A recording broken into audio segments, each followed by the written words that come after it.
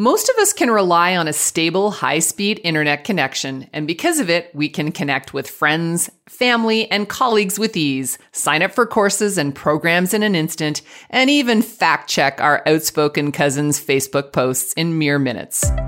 But this isn't the case for many people living in remote and Indigenous communities across Canada. Our modern digital world has meant a lot of change in the way we do things, and for the education system, it's made a big impact, with more access to educational content than ever and the ability to do distanced learning. For Indigenous students in remote communities, a digital learning space has felt pretty out of reach. Historically, getting a well-rounded education has been a challenge, and that's meant high dropout rates and students that are just not engaged in the content that they're learning about. Well, there's a program called Connected North that's aiming to change all of that.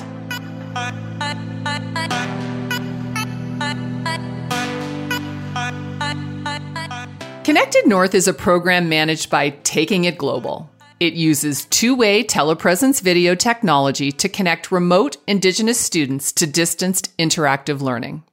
What does that mean? Well, students and teachers are able to connect with other students across the country, with experts, artists, and world leaders. They're doing remote field trips and being guided around baseball stadiums, even landmarks around the world. And they're connecting with other Indigenous communities, learning about and from each other. Michael Furtick couldn't be more thrilled to see the success of Connected North. He's the Director of Innovation at Taking It Global. And he joins me on the podcast to unpack what this technology means for the future of distance learning for Indigenous students, their communities, and reconciliation.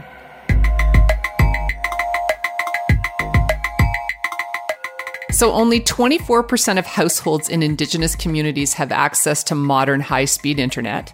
Connected North is using two-way telepresence video, so it's much more complex than just connecting to a remote video call to start their school day. Can you explain this tech and how it's working around the problem and getting that connection to communities that don't have it? Sure. Yeah. When the Connected North program was started, it was a kind of inspiration that Willa Black from Cisco had. The real gap was the fact that with such limited bandwidth, there's obviously challenges in terms of what's possible over video. So the majority of the communities that our program serves are satellite-based communities. They don't have fiber or DSL or other types of internet. And as anyone who's worked with satellite-based internet knows, it's the amount of bandwidth you have until very recently was extremely precious. And so the telepresence technology allows us to have reliable video calls that are scheduled and set up, but also to be very precise about making the most of the bandwidth that's available, using codecs to compress the video and audio. So our priority is really that educational experience for students and ensuring that they can benefit from the bandwidth that's available. So what are the logistics here? What kind of roadblocks are keeping schools and students from getting there?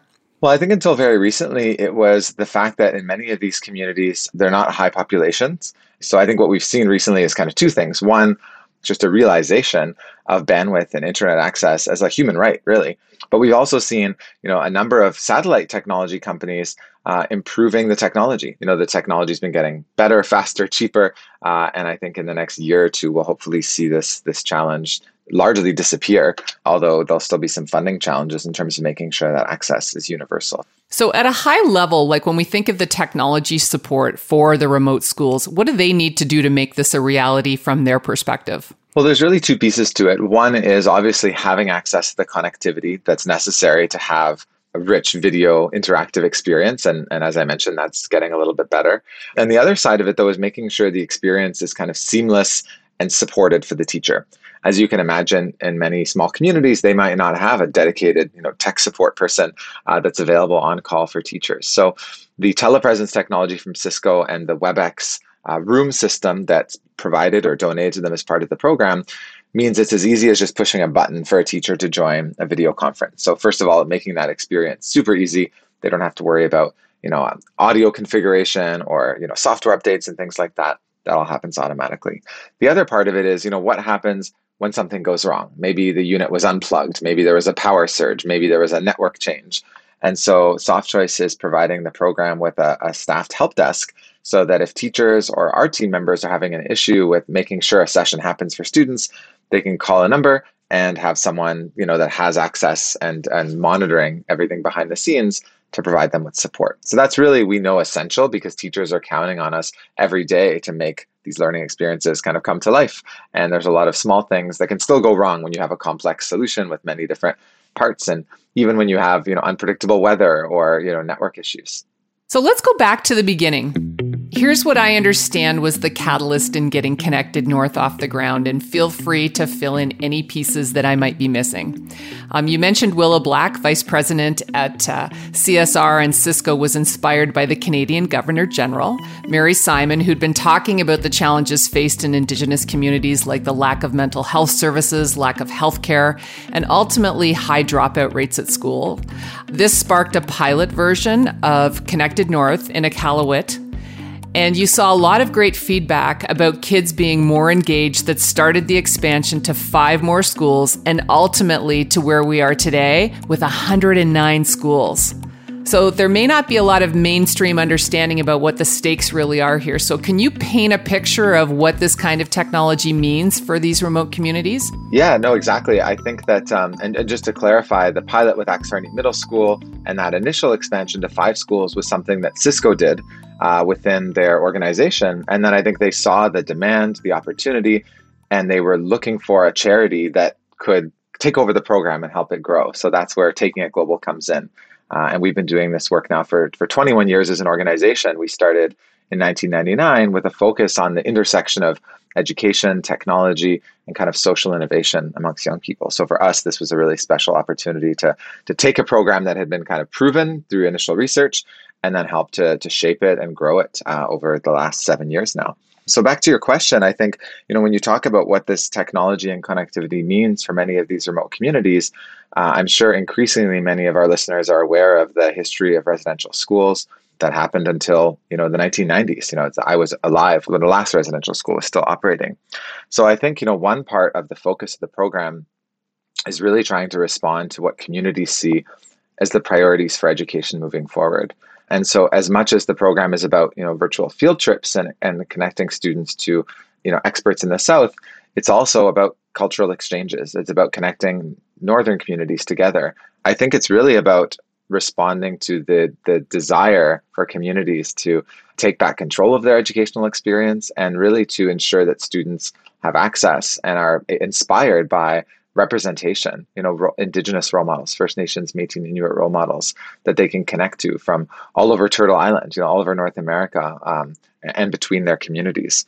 When we talk about this concept sometimes in technology of leapfrogging, thinking of my son who's in grade 3 here in the TDSB in Toronto, he only had 1 field trip last year, even though we were virtual learning. They could have done a lot of virtual field trips, but the reality is it's a lot of work to organize, and it's kind of complicated sometimes to coordinate. And so the fact that we're able to provide these students with, a field trip every week, connection to role models and inspiration for their future pathways, I think it's just a small beginning of a journey towards reconciliation when we talk about how education was the experience that their parents might have had in education in the past, and how we can make the education system more responsive to their needs, to their priorities, and really including content that's representative of their cultures and traditions and histories, and centering those role models. We had over 80 First Nations, Inuit, Métis role models last year. That's really our focus, is helping these remote communities connect and in some cases reconnect to that part of their history. That's beautiful. I love how you talk about, it gives them control of their educational experience and in such a responsible and respectful way. It's quite amazing. So how is the program contributing to classrooms? I've heard you say there's 3 key changes. So can you maybe expand a little bit on that and maybe even share a bit of a story about a student or a teacher that there's been a significant impact with? Sure. Yeah. Just at the end of last school year, we did a educator survey.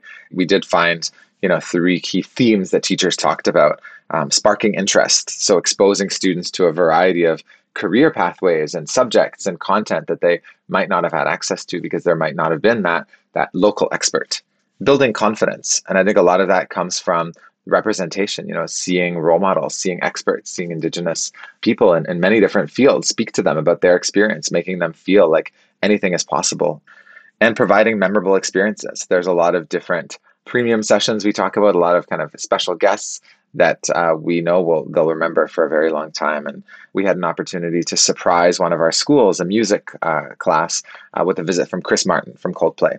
And so there was a student in this class that got to actually perform a song for him.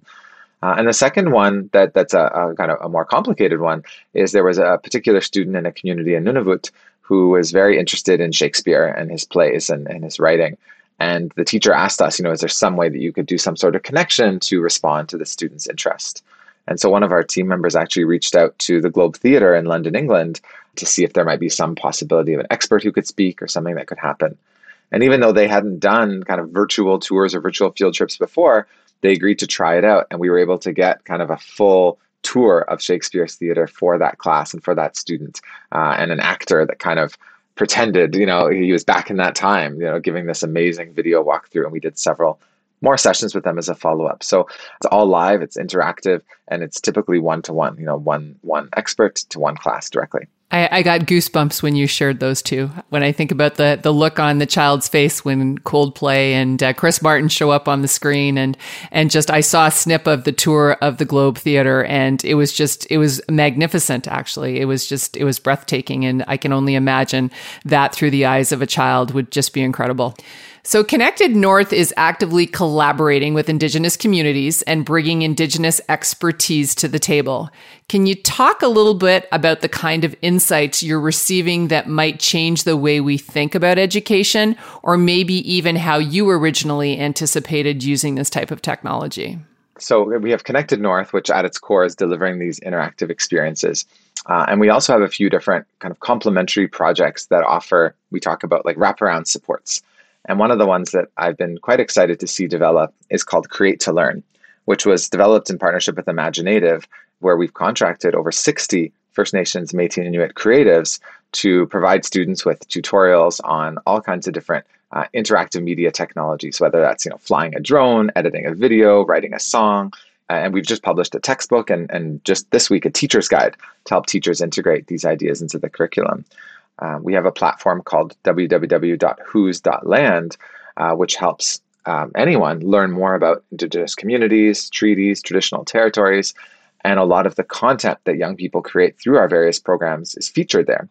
And I think as we increasingly make efforts to support reconciliation, one of the goals is to support more meaningful connections to the land.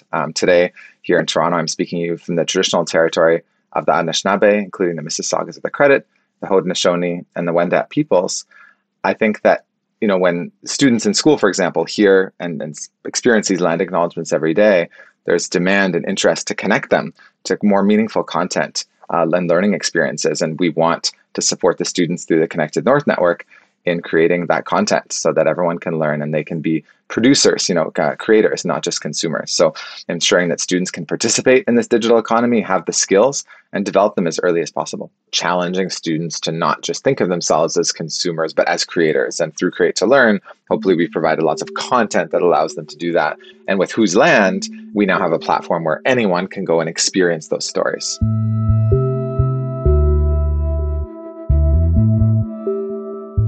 This conversation drives home a particular point in my mind.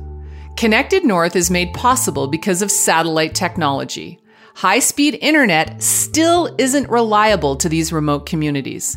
And that just feels impossible given the fact that most of us have an entire plane of existence in the digital world. So at this point, shouldn't the internet be a human right? I put out a call to some colleagues at Softchoice to weigh in. Internet access is now vital for access to jobs, to education, ensuring freedom of expression and access to information. I believe the internet is a mechanism. It's a mechanism for people to freely access information and also freely express their opinion. As technology evolves and progresses, many publications, essential services, like booking appointments, access to basic healthcare information, they're only available through online platforms. No one should be put in a position where they or their family are at a critical disadvantage due to lacking access to basic care or information. Some of my favorite memories in school were going to see live musicals. But what I realize is, a very small percentage of the population are able to do things like that. So what I get excited about when I think about these virtual field trips is really bringing those types of experience to a much broader subset of students. I grew up in a very small town, and field trips were what opened my eyes as a child to the world outside of my bubble. Museums made history real, farms gave me more of an appreciation for our natural resources, and road trips to other cities made me feel connected to a larger community. I definitely want those experiences for my children, and I would hope that with the use of technology, they can see even more of the world than I did. If children of the future can take virtual field trips not just to neighboring cities, but to different countries, I have a real hope that future generations will continue to evolve closer together. So, Michael, with this program, how do you measure success from your perspective? How does Connected North approach this from a successful version? One challenge is there's a lot of student data we don't have access to. And so we kind of look at a few things. One is how satisfied are educators with the experience that we're providing. At the end of every session, they get an automatic email that allows them to rate and provide feedback and share, insights on that experience to help us continuously improve. But I think, a broader sense of success that we're working towards long term is, how are we building the capacity of the network of content providers and role models to be able to deliver this kind of programming beyond our scope? Because even though we've doubled, we went from 54 schools to 109, I think there's many hundreds, if not several thousand schools across the country that could benefit, that are serving Indigenous students. And I think that it's important to ensure we have a more vibrant ecosystem of content delivery beyond our responsibility, but really, that capacity in institutions, and that we have lots of role models. We've working with over 80 First Nations, Métis, and Inuit role models this year. Lots of role models available and that are being hired or being paid, accessing opportunities to be those experts. I think the long-term goal, though, is supporting students in graduating so that they can come back and they can be the teachers in their communities. I know for many communities have made progress on that. Many communities now have local teachers, students who've grown up and come back to their communities. And I know that almost every community, that would be their aspiration. And in the meantime, when there are teachers from elsewhere coming to communities, we hope that through Connected North, we can make their experience a little bit easier and be a support and a partner for them, and also support them with that learning experience by connecting to their peers across the North who may have also been teaching for a longer period of time. So while we do see, direct success measurement around how satisfied are teachers with the experiences that we're bringing in their classroom, I think the bigger picture is, how do we shift the educational experience for Indigenous students and communities to be centered around their priorities. And I know a big part of that is really seeing representation and content. So if I'm a teacher in the Connected North program, is there sort of like a community or a database that I go into as I'm looking to build out to get examples and of different speakers and different guests that I could bring in, or different ideas for field trips? Yeah, exactly. Until this year, we've had a paper menu that we printed and shipped to every teacher, and we're still doing that this year. But over the last year, we've been working on developing a new mobile app and web platform that teachers can use, and they can search by many different criteria. So they can search by, a cultural group, they can search by a particular subject, they can search by location, and they can find interactively and then request bookings for these different educators and providers that we have in our system. So we're just about to launch that to teachers in the coming week. Oh, I bet they're excited about that. That's great. What are the reactions and demands looking like from schools to get set up with this type of technology? How widespread could this distance learning get? Because I'm thinking that once word's out and you hear of another community that's got it, you're like, okay, how do we get this? Yeah, definitely. I mean, last year, we definitely didn't plan for the kind of 100% growth. We went from 54 schools to 109. I think as much as possible, I don't necessarily see that trajectory continuing as a program. I think we are showing a model of what's possible, and we're also very open about the research that we share, the lessons learned, the community that we've built. I think one of our goals has been to help our providers, our content providers, our partner educators, really open up their opportunities so that they can do this work more broadly. And so through Connected North, in many cases, in many of these partnerships, we were able to help access donated equipment for many of those institutions, like the Vancouver Aquarium or the Winnipeg Art Gallery, and many other partners. And in the future, we know that those institutions are already delivering more virtual learning, hopefully partially as a result of their experience with Connected North. So this will be more accessible. And obviously with COVID and with school closures, all of a sudden the demand shifted. And now this is a reality of, I think, many institutions programming, and probably will be well into the future and hopefully be sustainable. So I guess my challenge would be more to funders, to governments, to make sure that as you're thinking about, funding for these types of, our leading educators and institutions and even individual artists that we think about the value of investing in their capacity to deliver digital education, not just physical spaces. There's a famous cultural spaces fund, but it doesn't fund virtual spaces. It doesn't support that. So I think it's really going to be essential, especially with growing demand for virtual learning, both from parents who might be now attracted to the increased flexibility, but also to prepare for future pandemics. I'm sure COVID won't be the last situation like this that we find ourselves in. And we need to make sure that we can continue learning for students in ways that are meaningful and relevant. And as the gap closes in many remote communities with bandwidth, I'm sure there'll be even more hunger and opportunity for these kind of partnerships. That's awesome. When you think about the art of the possible, you see how far this program's come in the time that you've been involved with it. What do you think it means for the future for Indigenous communities and education? What is that art of the possible? I really hope that it supports the demand and the kind of stated interest that we've heard, and we try to be a partner in terms of self-determination, of access, of really control over education, of ensuring that there are Indigenous voices at the center of that learning experience for students. I think that hopefully as access to technology and bandwidth spreads and we remedy the gaps that are there right now over the next couple of years, I think that it hopefully means a richer, more relevant, more vibrant learning experience for students, both in school institutions, but also at home, so that they can access the skills they need to, create opportunities for themselves that represent their priorities for growth in the future and for kind of the self-determination of education.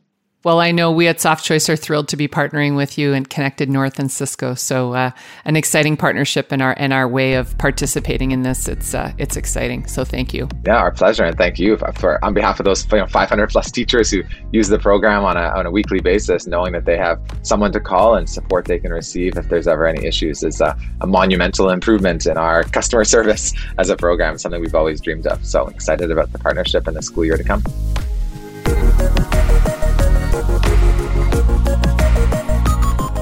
I love this story for so many reasons. It's the ultimate example of technology for good. And I think that's what sticks with me the most. The idea that companies can work together and use their expertise to really make a difference. And it's only the beginning. More than ever, senior leaders across the tech industry have a role to play in advancing and changing our world. And to me, there isn't anything more inspiring than that. The opportunity is there. All you have to do is look for it, listen, and take action.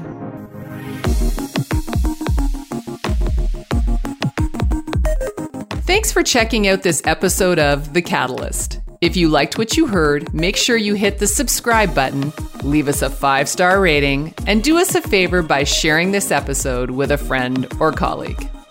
The Catalyst by Soft Choice is a Pilgrim content production in collaboration with Soft Choice. Our producers are Tobin Dalrymple and Katie Lohr. Our associate producer is Jessica Schmidt, with production assistance from Nicole Francis. I'm Erica Van Noort. Talk to you again in 2 weeks.